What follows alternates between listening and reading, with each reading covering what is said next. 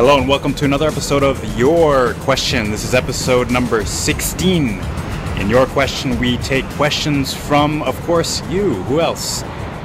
Viewers, listeners, followers, whatever questions on your mind relating to typically English or culture, whatever you have. Hey, we'll take it on and I'll do my best to give you a good answer. So, today's question is a great one. It comes from the Facebook page, and the question is, Al, what do you think about learning two languages at the same time? Wow, what a very interesting question. Very unique question. I'm really grateful for all the great questions that you guys have all the time. So, I have a couple of thoughts about this. I had to think about it a little bit, but here are my thoughts on that question. All right, so first of all, I think we need to think about, first of all, your ability as a language learner. Okay, so this is going to be different for everybody. And again, this is just my personal experience with teaching lots of students and interacting with lots of people, but I do think there is some type of skill, or just maybe talent is a better word, that people are maybe born with or just have naturally. Okay, so in other words, some people can learn languages faster or maybe better than others. And sorry if that's offensive to some people or not accurate for some people, but to me, that's just what I've seen, and that seems to be what certain studies have shown. So, if you're one of those people where you can pick up languages pretty quickly, then yeah, it might be okay for you to go ahead and try it. All right. So, again, you'll just have to do a self-assessment and be honest and think about if you're one of those people who can pick up languages pretty easily and quickly, then you might give it a challenge. The next thing to think about is the actual languages, all right, that you'd be taking on. Okay, so are these two languages similar?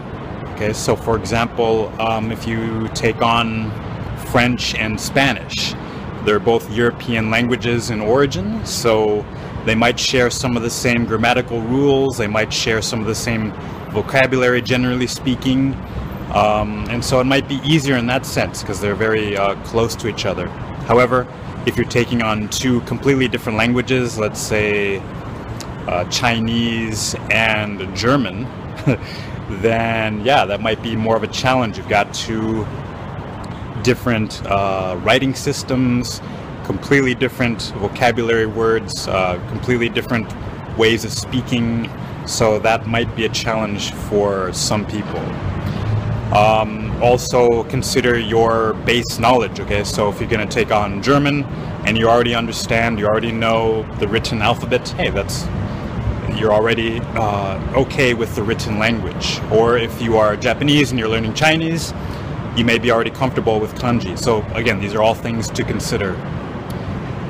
But, okay, here's the big but, and here's the final point that I want to make on this topic. And that is the matter of focus, okay? To me, this is the key point, is your ability to focus, okay? So I know if you're like me, I have trouble focusing on too many things at the same time.